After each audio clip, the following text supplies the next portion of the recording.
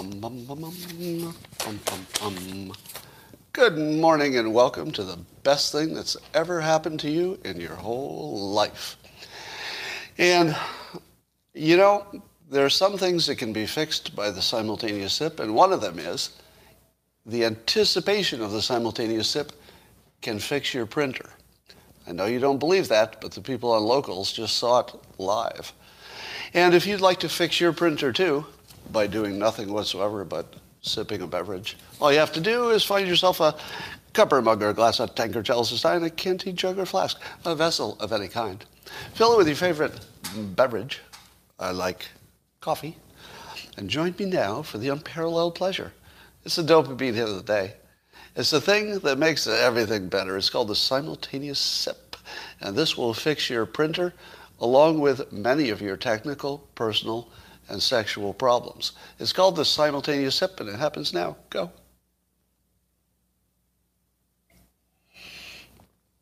Oh, yeah. Oh, yeah.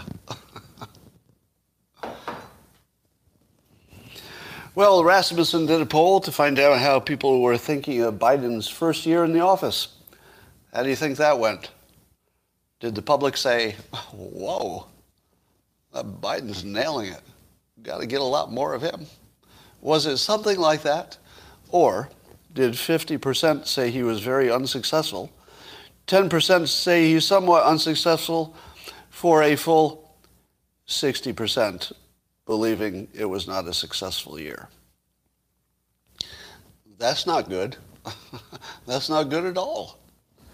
More than that, 57% said we're more divided than before. Well, given that he's the great bringer together, and he ended up being the great divider, I would say that is a unambiguous failure. Unambiguous failure. But let me give you some political advice. Never promise to bring the country together, because that's sort of a losing battle. Don't promise that you'll beat a pandemic and bring the country together.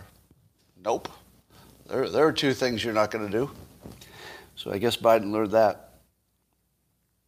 Here's a political/virus question for you. Ian Martisis asked this question. Can we calculate, I'm sort of paraphrasing his question, but could we calculate how many people died because the vaccination rollout was delayed from the time that we had all the data we were going to use for the decision, it looks like, until maybe after the election or for some other political reason? Do you think that we would be able to determine how many people died because we waited on the vaccines? Some would say for political reasons. Some would say maybe not. Anatoly Lubarsky points out, he says, we did not know the effectiveness nor the safety rates before November. And then it took a while to scale up. And Ian replied to that saying that his understanding is that there was no new data that was presented after the delay. And I ask the same question, is how hard do you have to look at the data to know if it says up or down? I feel like the data, if it is packaged in a way that is meant to be read, would tell you if it works right away. Wouldn't it say, here's the data. On this tab, you can see that the bad side effects were this, but you can see that the effectiveness was this. Or do they just give you raw data, and then every single person who looks at it has to come to their own conclusions? Is that how it works? I would think that the data says, summary, we have this many side effects, we have this many benefits. Am I wrong about that? That would be a pretty basic assumption. So why would it take more than 10 minutes for somebody who's not going to do a deep dive themselves? Why would it take somebody more than 10 minutes to say yes? Now, of course, you'd want somebody who was really good at looking at data to jump in and ask a bunch of questions, but that's adding a week. Am I right? Because it's a crisis, it's an emergency. You'd get the best people on the job. You'd fly them in. You'd spare no expense. Why would it take more than a week for the best data, spelunker in the world to dig in and just see if there's anything fishy in the data? So I don't know what the reason would be for the delay if it were not political. How many of you think that there was a political delay unrelated to anything functional or any real obstacles? Yeah, there are a lot of people who suspect that, but I think it's something short of definite.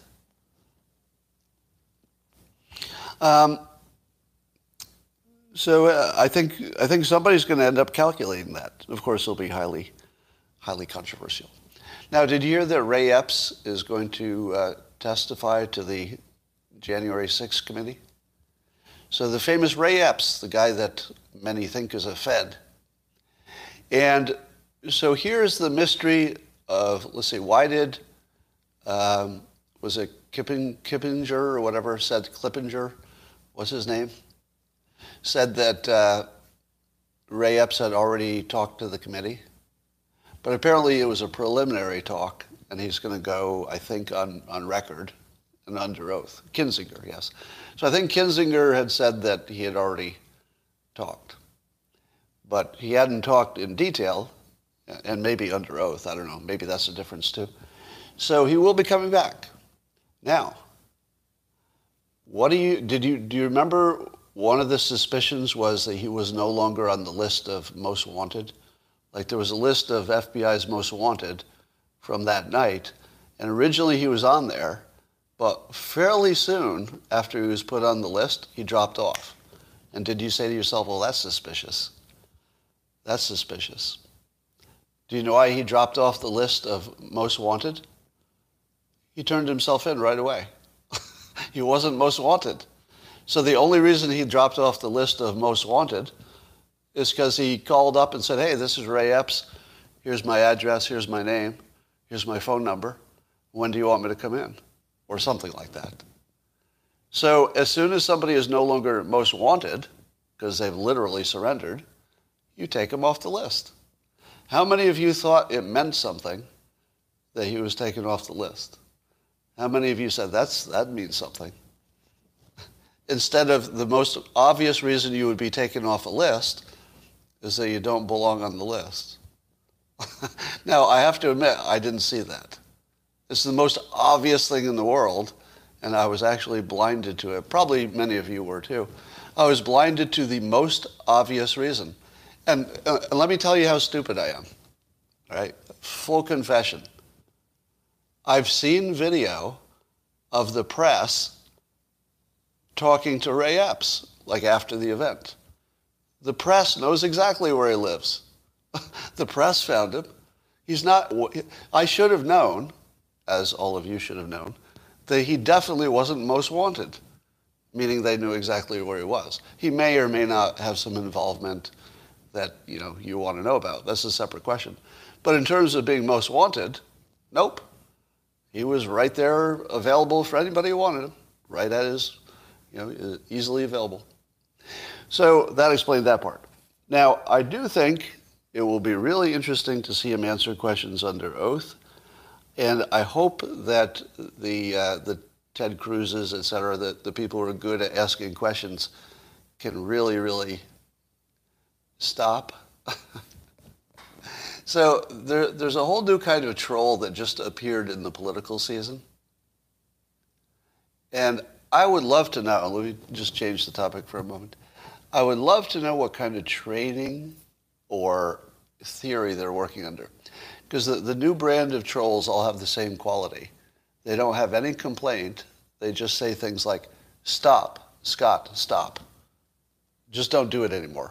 And I'd be like, what? Stop what? I'm not even sure what the topic is. And then the LOL trolls, LOL, Scott, LOL. You're coping.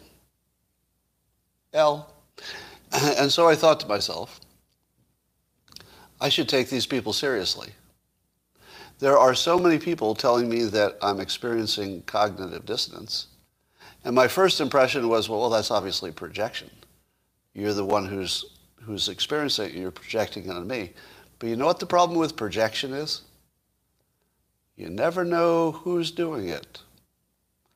Am I projecting on my critics, or are my critics projecting on me? And how would I know? Well, I decided to go with the crowd. And the crowd has decided that the problem is on my end. And so I've decided to take the L and admit that I'm afraid and coping. And I'll explain all of that as we go. So if you wanted to hear me say, you know, it looks like I really just made my decision out of fear. And at this point, I'm doing nothing but coping and flailing around trying to justify it. It's kind of embarrassing. I know some of you would be embarrassed even to be associated with me because of my behavior.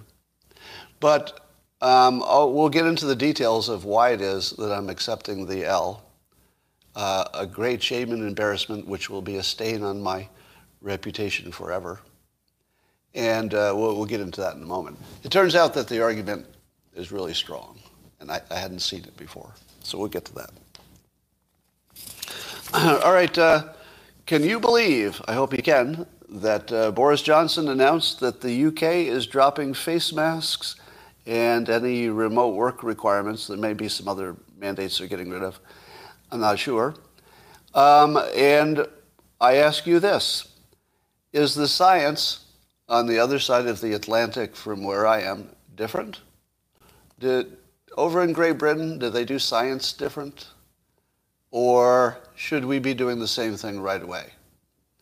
Because I don't know if China is looking at the same science as the United States. Maybe they have extra stuff, I don't know. But I am fairly sure that Great Britain, the UK, is looking at the same information as the United States. Same science, same concepts, probably same data. Why do they have a different decision?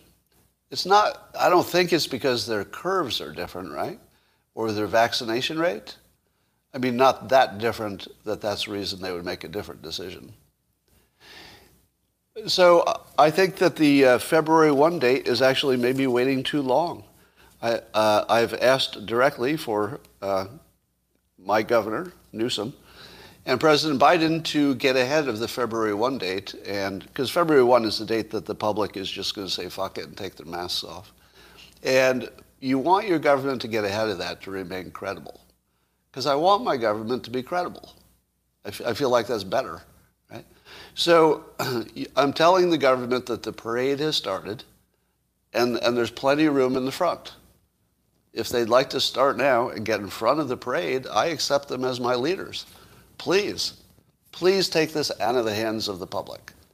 But if you're not going to do your job, let's be clear. Politicians of the United States, if you're not going to do your job, which is to lead us out of the pandemic, make the obvious decisions of valuing freedom the way the public does, get the fuck out of the way. Those are your only two choices left. Am I right? The public will take over. There's no way it's going to be stopped.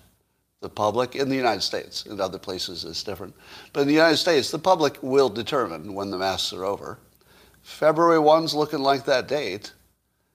And government, please lead us. Please get in front of the parade while there's still time. If you don't, it's not going to make much of a difference. But get out of the fucking way, right? Because you're not going to stop it once we decide to take the masks off. I've decided that analogy is surrender when it comes to a debate. Here's why. There are two ways to use an analogy. One is to explain a new concept. That's a good way to use it. I like to use my example. If you were trying to explain a zebra to someone who didn't know, who had never seen a zebra, you might say, well, imagine a horse, and the horse had stripes. It'd look a lot like that. And you say, oh, yeah, your horse analogy really helped me understand a zebra. But that wasn't an argument, right? Nobody was arguing about zebras. Somebody was just explaining a concept. But in the context of an argument, if I say something about the the COVID vaccination, I will often get somebody say, well, you're wrong because something with polio vaccinations. To which I say, if we were talking about polio, I would agree with you. That's just a whole different situation. That was not an analogy to show me a new concept. It was actually an argument. If somebody argues with an analogy, they've completely abandoned the argument, and they've moved it to some new hypothetical imaginary argument. So if you can discern the difference between somebody using an analogy as an argument, which is batshit crazy, versus using it just to make a point about how the world works, you can really decide whether you want to spend any more time with somebody who left the argument. So when people retreat to an analogy, I just say, I accept your defeat. I accept your defeat. And somebody says, wrong again, it's the same situation. No, polio is not the same situation. It's as different a situation as I can think of. For one thing, the vaccinations work to stop the polio spread. I mean, that's a pretty big difference. So, anyway, and one of my favorite thought experiments is imagining if Einstein had been alive at the same time as Twitter. Can you imagine Einstein just being like somebody who tweets? And, one day Einstein's fussing around and he figures out that E equals MC squared. And he's thinking, all right, I'm going to publish this. But before I do, I'm going to tweet it. I can say I have a preprint. I got this idea. Here's my math. Take a look at it. What would Twitter do as a response to Albert Einstein tweeting that E equals MC squared and then perhaps showing his work and saying, all right, here's my calculations. I've submitted this to peer review, but I wanted to tell you here on Twitter first. Well, I believe he would get the following comments. LOL. LOL. Nothing else, just LOL. I believe somebody would say, Albert, you're embarrassing yourself. You're embarrassing yourself now, Albert. Just stop. Stop. Please. Please just stop. He would get that. But he would also take the L. Albert, I feel like you're just coping with the fact that gravity is real and Newton had all the answers. I just take the L. Take the L. Now, does anybody doubt that his comments would look like that? But seriously, in all seriousness, if he had done that, tweeted E equals MC squared, before you knew it was true, wouldn't he get all of those comments? And here's my question about the trolls. There's a great influx of paid trolls, and a huge number of them come after me every day. Are they trying to wear me out? Are they trying to ruin my reputation so people don't listen to me on other topics, I suppose? Are they trying to just, divert my energy? Are they trying to trick me into overreacting so that I, destroy myself? So the question is, do they explicitly have a theory, like a psychiatric theory about how the thing works? Because I actually think it does work. Being on the victim side of it, if you will, I would say that they do siphon off my energy. And there are lots of people I enjoy going back and forth with on Twitter. But usually it's the people who have something like a good argument, and that increases my energy, and I enjoy it. But the LOL trolls, who just say, take the L and you're coping, I feel as though they're just there to drain energy or to get you worked up so you embarrass yourself. Does anybody have a better theory for that? Because it's quite clear that they're paid or organized. They might not be paid, but they're at least organized. All right. So, Israel has some news. And have I ever told you that we can't tell the difference between good news and bad news? So this tweet was, I believe, tweeted in the context of it being bad news. But I looked at it and I said, this looks like exactly good news. Not just good news, great news. Not just great news, but some of the best news I've ever seen. And here's the news. That Israel, which is the only, this is Dr. Eli David put it this way. I don't know, this isn't, technically true, but he says the only quadruple vaxxed country, it's not technically true because they're not all quadruple vaxxed, but lots of them are, I guess. The only quadruple vaxxed country in the world, also using mask mandates and COVID passports, just broke the global record for daily COVID cases. So on a per capita basis. So is that bad news or good news? Anybody? Is it good news or bad news that the most vaccinated country by far has the highest rate of infection? Good news or bad news? I would trade places with them in a heartbeat. I would totally trade places with them, except for the booster part. The booster part I'm not a fan of. But if you could give me 2 vaccinations and the highest rate of current infections, that's the one I want. Assuming our healthcare system is still stable. That's a big if. But assuming it's stable, and I think it is in Israel, that's your best case. Because 95% of the new infections are Omicron. We know that Omicron slices through the vaccinations like they don't exist, right? So the very best situation is that you have a regular vaccination, and then later you get the Omicron. According to the only information I've seen, that's the very best protection with basically really low risk because it's Omicron. So what could be better than massive new Omicron infections in a country that's the most vaccinated? That's literally the best case scenario, according to science. Now, if the science is wrong, then yeah, of course they'll all drop dead from the vaccinations.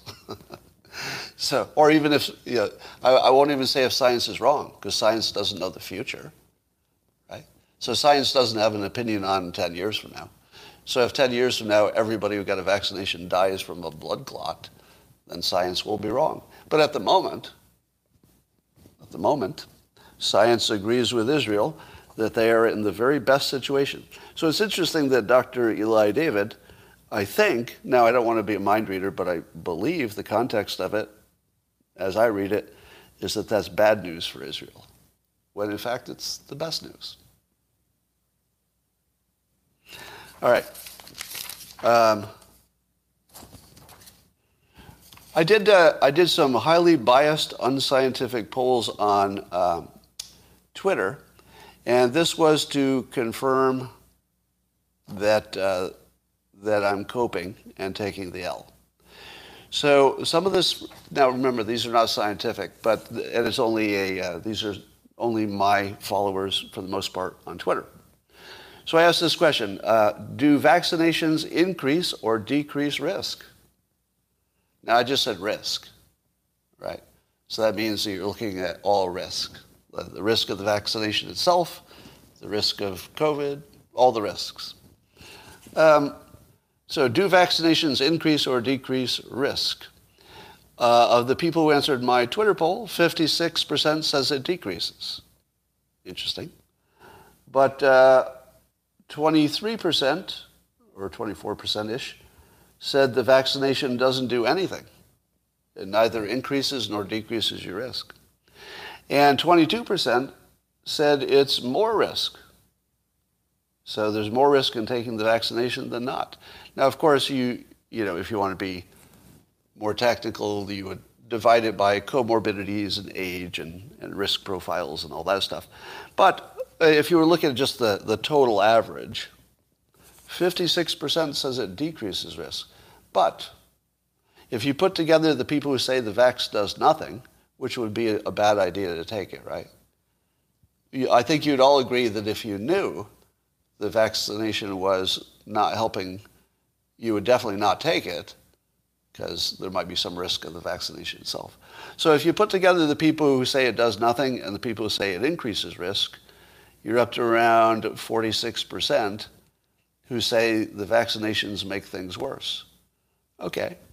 Well, 46%, now that's not science, that's just your opinion, but 46% I have to take seriously, right? Would you agree?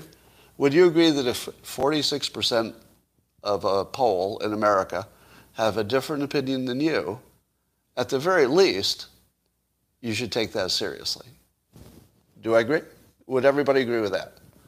I'm not saying agree with it or disagree with it, but you should take it deadly serious because it's a life and death question. On a life and death question, which this literally is, life and death, if 46% are on the other side for me, I'm going to take that really seriously. So we're getting closer to, I'll reveal to you why I'm going to take the L and admit you're all right, at least the 46% of you. And this is really what pushed me over the edge. I said, because a lot of people were pointing out that the vaccinated people in hospitals, in some cases, were having more bad outcomes than the unvaccinated. And I thought to myself, I've seen exactly the opposite data, but if so many people have seen data that's the opposite of the data I've seen, the data I've seen was that you're 8 times more likely to have a good outcome if you're vaccinated. In other words, you're 8 times more likely to die if you get hospitalized, if you're unvaccinated. That was the bad data, apparently, I was looking at. But I realized I was doing the math wrong. So this is going to be my biggest confession. And I did a little poll here, and that straightened me out. And I can't believe how dumb I was. Remember I've told you that I rarely get embarrassed? This is embarrassing. You know, I found my limit for embarrassment. I am very embarrassed. So I did a poll, and I just asked how many people agreed with this. I said, we're lucky we don't have 100% vaccination rates. Because imagine if everybody were vaccinated. Because in that case, 100% of the future deaths from COVID would be among the vaccinated. And then I thought of that. I was like, oh shit, that's true. The only reason we don't have already 100% deaths among the vaccinated only, the only thing preventing that is that we don't have enough vaccinations. And here I was thinking, wouldn't it be good to have more vaccinations? I mean, I wasn't promoting it, but in my mind I was doing the math and I was thinking, wait, if the vaccinations help, which now I realize I can't trust that data, but if the vaccinations help, I would want everybody to be vaccinated for their own benefit, not even for mine. But when I looked at the logic of it, I can't really escape it. If we were 100% vaccinated, every single person in the hospital who died of anything, if they died of COVID, if they died of a car accident, every one of them would be vaccinated. And that would be proof that vaccinations don't work. Now, if you say to yourself, Scott, I'm not sure if you're doing the math right. Oh, I am, because when I did the tweet, 53% of my followers agreed with my math. That if everybody were vaccinated, then all the deaths would be among the vaccinated, and that would be proof that the vaccinations don't work. And I've got to say that convinced me. That put me over the edge. So I'm going to take the L based on this solid logic here. But I'll go on. There's also what I'll call the Tim Pool type of thinking, that my first reaction to it was, I feel like you're leaving something out. I get your point, but it feels like something important is being left out. But now I'm convinced that nothing important was left out. And so I did another poll. And I said, let's see, what was the exact word? So I asked if the only benefits of vaccinations let's say you knew that vaccinations did not stop the spread, which we do know, right? We all know that vaccinations don't stop the spread. And were we not promised that it would? Give me a fact check. Were we not promised very clearly by the authorities, the experts, were we not told that this would stop spread? Now, I remember the numbers were like it would stop like 90% of the spread. Now, the other thing I didn't realize at the time is that 90% and 100% are the same number. I thought there was like a little difference. So when I read it, and this is how I misinterpret it, when they said it'll stop the spread 90 to 95% of the time, somewhere in that range, I thought to myself that, oh, well, that would leave some like 5% or so that the vaccination wouldn't stop the spread. But apparently, and I've been informed, that 95% and 100% are the same number. I thought they were like different numbers and stuff. But they're the same number. So originally, we can all agree that they said it would stop the spread completely. And that, but what happened instead, especially with Omicron, is apparently the vaccinations have almost no effect. Would you agree? So what we were promised, 100% vaccination effectiveness like polio, but instead what we got was something that didn't stop the spread at all. Same page so far? Everybody? We're all on the same page? They promised us to stop the spread. It didn't do it at all, with Omicron anyway. So that's bad. Now, therefore, they promised us it would do those things. It does not. Therefore, vaccination is pointless. Pointless. Now, when the first time I heard that point of view, I was like, wait a minute. Are you leaving out like the main thing? Like, isn't the main point to stay alive? And doesn't the data that the so-called experts are saying, doesn't it say that there's an 8 to 1 advantage to being vaccinated? And don't they say it also prevents you from being seriously hospitalized? And some new data that needs to be confirmed. I don't think it's solid, but that it might even reduce your long-haul symptoms. So I thought to myself, isn't the Tim Pool thought that vaccinations are pointless? I get the point about it not stopping the spread. That makes complete sense. That part, it would be pointless. But wasn't there another point of like staying alive and stuff? Like survival and things like that? But I have now decided that I'm just projecting or coping. That my view on this was probably based on my fear of having made the wrong vaccination decision. And not of any kind of logic or anything like that. So my current logic, and I asked other people if they agreed with the Tim Pool logic, and 45% did. They said there would be no point in taking a vaccination that doesn't stop the spread if all it does is keep you alive and prevent you from having bad symptoms. So 45% I'm going to take seriously. And so I think I was overvaluing the whole staying alive part. I was like, so this was my error in the long run.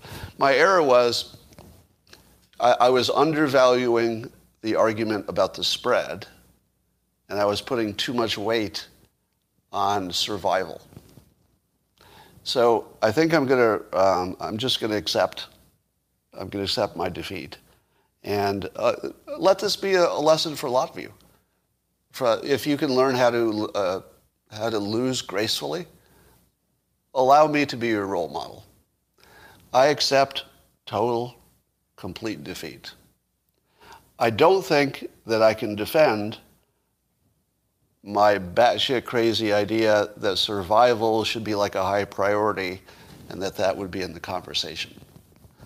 I think survival is not important, nor do I think suffering should be part of the equation at all. In fact, I think 6 months of horrible suffering from long-haul symptoms, you should just take right out of the decision, because the data isn't solid anyway. So I am now persuaded that I should ignore the risk of death and long horrible, horrible symptoms. And instead, just look at this one promise they made that I think they lied about. They lied about that promise. So if that promise was a lie, then you can't believe anything. And therefore, it would be pointless to get a jab. Wait a minute, pointless? Pointless? Do you realize that needles have a point?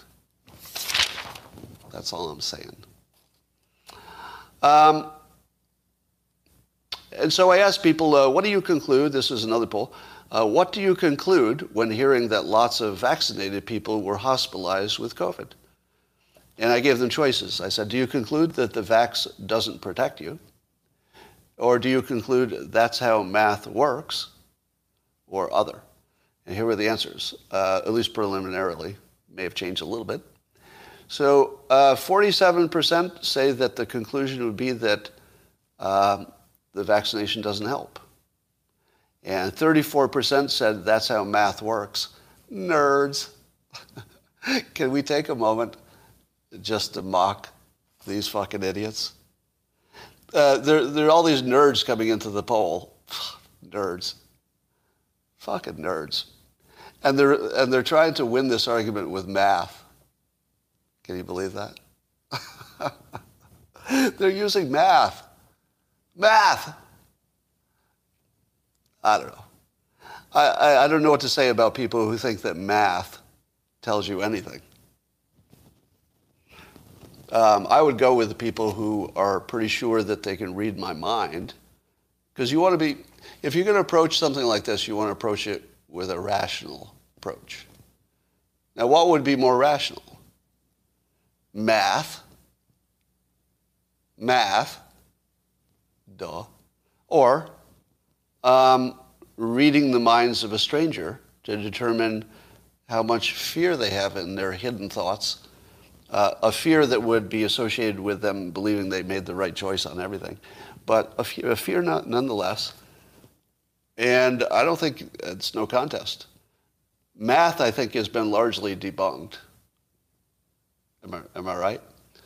I'm pretty sure I've seen math being debunked on Twitter. There was no source for it, and I didn't look into it too deeply. But I did do my own research. I did my own research, which involved seeing a meme on Twitter. And that said the math is bullshit, and so that's good enough for me. But the idea that somebody could read my mind and see my secret hidden thoughts about my fear and then put that together and decide that I'm operating in a fear and not math, I think that's a little more credible and something you should bank on. So if you have a choice of depending on math and fucking nerds, am I right? Fucking nerds. Like, who's going to side with them? Don't. Instead, go with the mind readers, because those are the rational people. All right. So if I may, if you'd all like to dunk on me, I accept my shame, and I'm here for you. I was of the opinion that all of the science supports my lucky guess on vaccinations. The lucky guess was that I'd wait as long as possible to get vaccinated in the first place to see if anything was fishy. Then, if I had to make the decision, and then I did because I had to fly, that I would. But then I would also wait as long as possible for the boosters to see if the boosters were sketchy. And sure enough, waiting to get the booster was exactly the right decision, because we learned that the Omicron is going to just fly through the booster, and you'd probably be just as happy with Omicron as with the vaccination, frankly. So did I smartly make all the right decisions? Not really, because I don't know the risk of the vaccination itself. Nobody does. And I don't know the long-term risk, to me personally, of COVID. So I was guessing. I said that from the start. I was just guessing. But those of you who are not guessing and not making the mistake I made, which is after guessing, to look at the math and see if you can determine anything, because math. Instead, using the mind-reading technique for knowledge, I I think you guys got it right this time. So on paper, it would look like my guesses and my process for getting to where I am, on paper, if you believe the experts, was perfect compared to all the other choices. But by luck, remember, I'm telling you that if you think I'm telling you I used my smartitude to make the right decision, nothing like that happened. I was guessing just like you were. But based on current information, by the experts, all of this is subject to change, of course. Could be changed tomorrow. But at the moment, I hit, by complete luck, the exact right place to be, according to current data. 2 vaccinations of Moderna, followed by no boosters, followed by almost certainly getting Omicron fairly soon. Now, I'm not saying that that is the right decision. Are you hearing me clearly? How would I know? Because I don't know what future risks are. I don't know if I die from a clot tomorrow morning, right? So I can't know I made the right decision. That's not knowable. But nobody else can either. So, but am I comfortable with my decision? Of course I am. I mean, I'm comfortable in only the limited sense that it coincidentally agreed with science at this moment. It doesn't mean that the science is right. I mean, that could change. But yeah, at the moment, I got lucky. So tomorrow, if it turns out that the only people who survived got the boosters, then I'd say, oh, I guess I got it wrong. But at the moment, everything is on my side. I believe it'll change, but at the moment. Let's see, what'd you say? I saw an interesting comment here. I want to get back. Is he purposely destroying his reputation? You're asking about me. Am I purposely destroying my reputation? That's actually a good question. How many think that? How many of you are wondering if I'm personally destroying my reputation, like intentionally? Am I intentionally destroying my reputation?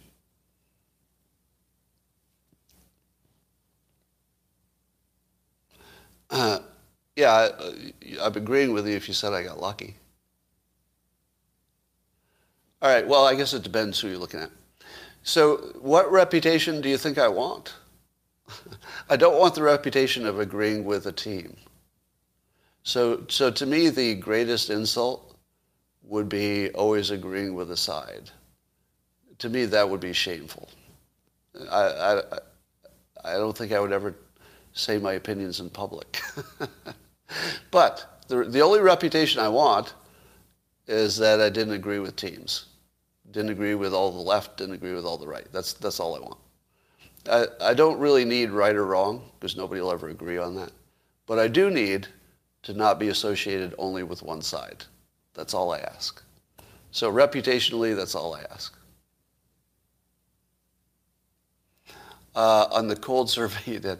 Oh, I think it ended up, I did a survey of if people normally got colds, just regular colds, would they be more likely to get COVID? Now, of course, it was a Twitter poll, so there's no science here. But interestingly, it ended up being kind of similar. The people who often got colds got COVID as likely as people who didn't get colds. So COVID does not seem to, if you were to believe a Twitter poll, which you shouldn't, but if it were correct, it would indicate that your prior immunity wasn't that important.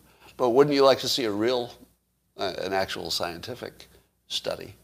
You know, you can't believe the Twitter poll, of course. But a scientific study would be real interesting. I'd love to know how much prior exposure makes a difference. 7:45. Today I don't have a hard stop, but thank you, Paul, for I like that you do that every weekday, but today I don't have to drive. Christina's driving today. Boris is dropping mandates as he's facing leadership challenge because he has parties at 10 Downing and needs to lift his popularity with voters. Good comment that Boris Johnson is responding to the public. Who did I tell you runs the country? Now, I wasn't talking about Boris Johnson's situation, but if Boris Johnson is getting ahead of the parade It's because the parade started. It's not because, probably not because of some other reasons. I don't think it's because of science. You know? So yes, that's what we want in this country. We want our leaders to go Boris Johnson's way and say, oh shoot, I better get in front of this thing because the train's already moving, right? Yeah, February 1 is approaching. It almost seems too far away now. Because when you see the UK make this decision today, their science can't be that different. February 1 is way too long now that somebody had made the first move. There should be a first mover kind of effect. Scott fears death in all capitals. Let me tell you something. How many of you fear death? I'm kind of curious about this. How many of you fear death? All right. I'm seeing some yeses and nos. I had a realization recently that I've never feared death, like ever. I've definitely feared injury. I have a substantial fear of injury, but I've never once, honestly, my life isn't that good that I need an unlimited amount of it.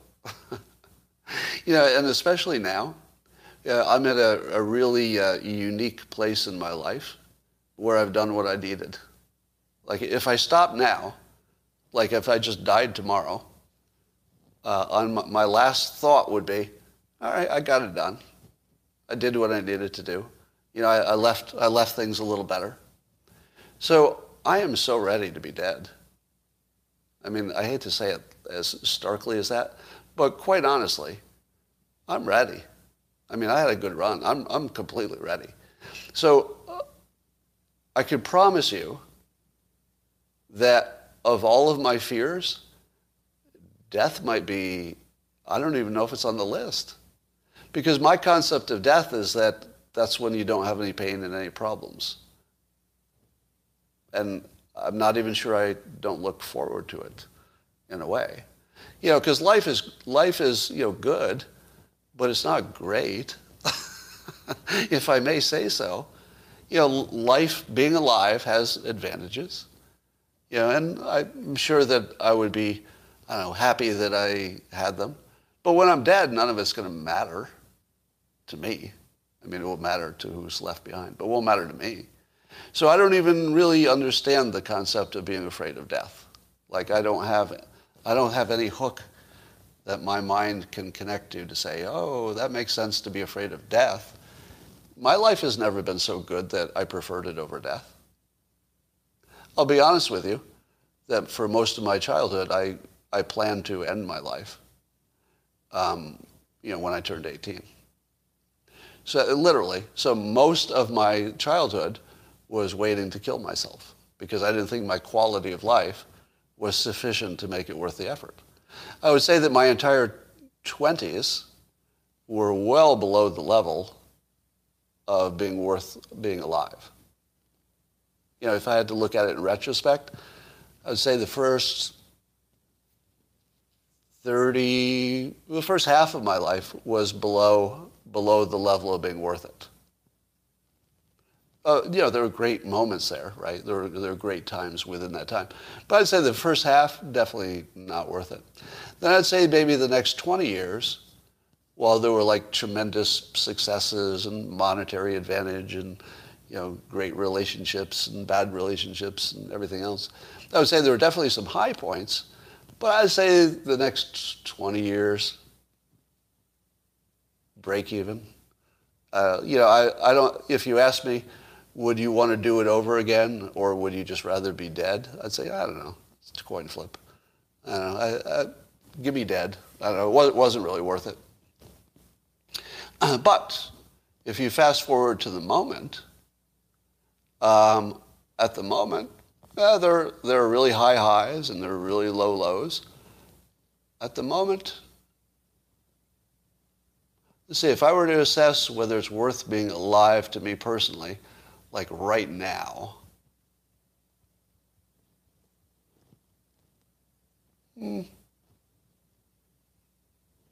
Yeah, I don't know. It's a close call. Close call. So anybody who thinks that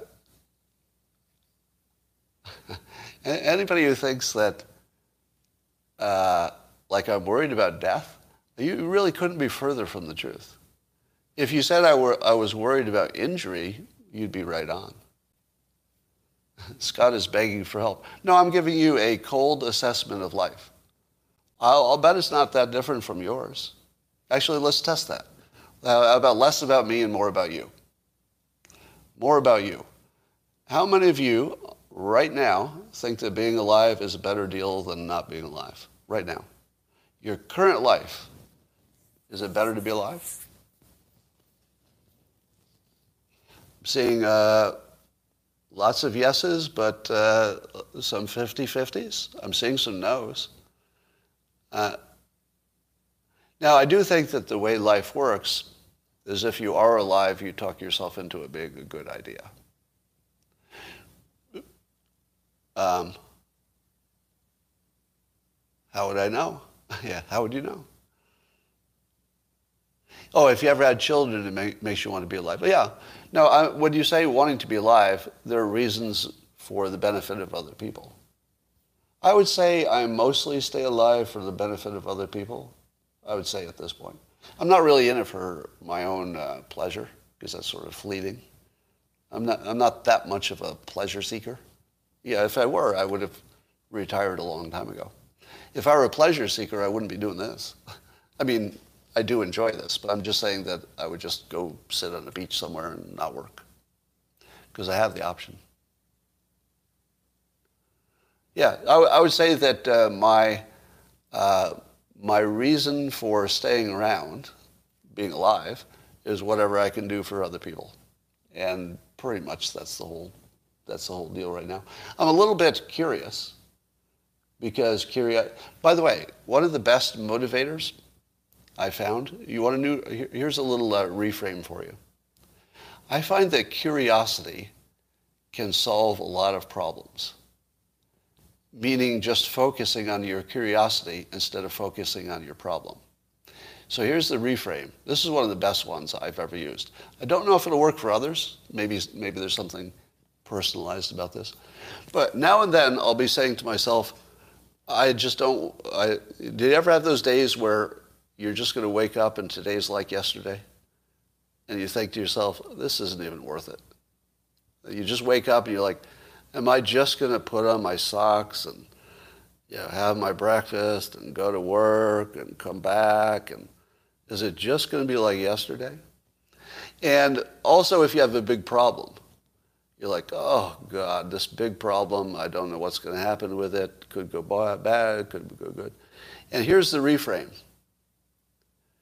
Turn it into curiosity instead of, pain and ennui and all those other bad feelings.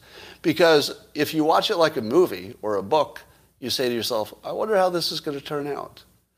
Now, you would be surprised that this works, right? When you first hear it, wait a minute, I'm not just going to change my frame to curiosity about how it works, but it does work for me. So I'm not sure it would work for others. It might be just something about how I'm wired, but it reliably works. I just say, I'll just watch this like a movie and see how it turns out. And here's the thing, curiosity is really baked into you as an essential element of who you are. Would you agree with that? That without curiosity, humans would just fall apart. Civilization would fall apart. So curiosity isn't just a thought, it's baked into who you are. It's one of your most basic things. So the point is to get away from the intellectual part of you, which is saying, how will this turn out? It's making me stressed. Could go this way, could go that way. I want it to go this way, but I've got an obstacle. I'm trying this, but it won't work. So that's the intellectual way to frame it. Are you naturally intellectual? A little bit, but not the way you're naturally curious. See what I mean? Your curiosity is really baked in. That's a basic biological function.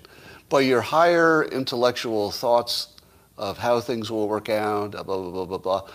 That's a little bit more of a modern, I don't know, emergent property or something. I'm using all the wrong sciencey words. But the idea is that curiosity is just stronger and more basic than your intellectual thoughts about what might go wrong. So just move your focus, not entirely, because you can never leave the intellectual, but move your focus to, oh, I just wonder how this is going to turn out. I'm just super curious if this is going to be a disaster tomorrow. It works. I swear it works. All right. So, I do think that we are beyond the mask vaccination questions. Would you agree? Aren't we beyond them? The question of whether you should or should not do anything mandated, we're beyond that. So I'm not going to talk you into anything. That would be stupid at this point, and also immoral. You know, I said from the beginning that trying to persuade you to get a vaccination would be deeply immoral. For those on YouTube, especially, can the rest of you confirm that from the beginning, the very first words out of my mouth were that trying to persuade you in one way or the other would be deeply immoral, in my case especially. In my case especially, because I'm trained to persuade. Like a prize fighter, now that's an old term, I guess, a professional boxer, can't get into a street fight because that would be considered unfair. In the same way, if you're making a life and death medical decision and I'm not your doctor, you do not want me trying to persuade you. You do not want that because I'm trained. I'd be too good at it. And then I would take, in a way, it would reduce your agency, your own ability to control yourself. And so, for everyone who thinks I have been secretly trying to support the vaccinations, I don't say things that directly if I don't mean them, right?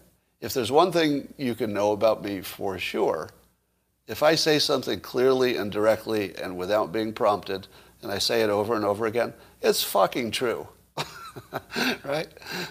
You'll never find an exception to that. If nobody asks me to say it, I say it clearly and directly and over again. It's fucking true. And you can take that to the bank. If I'm vague about something, then maybe I've got some hidden agenda or something. But if I'm direct and consistent, you can bank on that. That's really, really what I think. Biden said something about facts and truth recently. Why are the trolls hard to persuade? Because they're not there to be persuaded. Do you know how many of my trolls actually have troll in their bio? A lot. I would say something like, 30% of all my critics actually have in their bio Twitter troll. Look for yourself. Yeah, they're not there to be convinced. All right. Good times. All right, that's all I got for now, and I will back off from some of this vaccination and mask talk for now. I'm going to hit really, really hard the dropping the mask mandate by February 1. How many of you are on board with that? February 1 as our public deadline to our government as to when the public is done with the mandates. Yeah, so if you're on board, tweet it. And I added the following twist that I think helps. I've asked small businesses, I've asked businesses to put a hashtag Feb1 sign on their window or door. Because if I see that sign, I'm going to go right in. So it's free marketing. You just put up the sign. You don't need an explanation. You don't have to be a rebel or anything else. Just hashtag Feb1. Put a little sign on your door. I will buy your shit even if I don't want it. I will walk directly into your store, take out my wallet, and buy some of your shit. just because you have the hashtag on. Now, that's free marketing. How many of you would join me? You don't have to buy things you don't want, but how many of you would join me in showing a strong preference for somebody who had a hashtag Feb1 sign in their building? Yeah, look at the comments. Yeah, strong preference. We don't love boycotting. I'm big on not boycotting. Like, there's some exceptions when they're beyond the line. But I'm really big on marketing. Right? Marketing works. So why not get some free marketing? We're offering it to you. If you just put a hashtag in your window, get some extra business your neighbor won't get. That's it. So I don't know how big this can get, but it needs to get big enough to make your governors and your president say to themselves, oh, shoot, the parade's already moving. We better get in front of it. And there's no fight to be had here. I don't want to fight with the government. I want to assist it. And that's very, very important. The framing here should be assisting our government, because they legitimately are the wrong tool for getting us out of a pandemic, because they have too much risk aversion. We don't have the same risk aversion. We're the public. So the public needs to guide them, help them, push them. But it's not a fight. It's not a fight. We're not on the other side from the government. Don't get that wrong. You are here to help. You're here to help. Push your government in the right direction. They need it. They want to be pushed. There's nothing that would make Biden happier than 75% of the public saying, let's get rid of mandates. Because that's good for him too. He wants that shit done before the midterms, right? So everybody wants this to happen. This is activating the fake because. The public's activity is creating the fake because. It's a real one, I guess. But it operates as the reason that the Biden and the governors can say, okay. Now that Boris Johnson has made that move, don't you think every governor is talking about it? I don't know how you can see that the science is different on the other side of the Atlantic and not at least ask yourself, is it time over here? Because the situation's the same. So I feel as though if you get one more entity to go maskless, it could be one big state, blue state, that'd be impressive, or one other country, maybe another European country, to follow the lead. One more, and 2 points draw a line, and then it's over. So that's how close we are to being done with this, at least the mask part. We're that close. One more entity, boom, domino time. Let's go Spain, Germany, come on Germany, France, psst, France, France. France, you've been kind of an inspiration to us on this whole freedom thing for hundreds of years. And we don't want you to get behind on the whole freedom thing. So if you wouldn't mind setting a little example, because we like it when you do that over here. If France can find freedom, you would do a big favor to us in the United States. Now, I'm not going to say this is, Statue of Liberty size or, or Lafayette We Are Here sized. It's not that big. But remember France, you in America, we have a long-standing agreement, don't we? Sort of an unwritten thing that if you get in trouble, we help you. If you get in trouble, you help us. We're in trouble over here, France. If you go first, that would really help us. Really help us. We'd appreciate it a lot. And I know there's a lot of activity over there, a lot of people in the streets. It doesn't look like you're close to pushing your government, but I'll bet you can do it. I'll bet you can get there. And I think Boris Johnson just made your job a little bit easier. So, France, be next. Counting on you. I think you can do it. Be true to your history. Be true to what made you great in the first place. All right? And that is all I have to say today. Looks like my phone is blowing up, and I'll talk to you all tomorrow.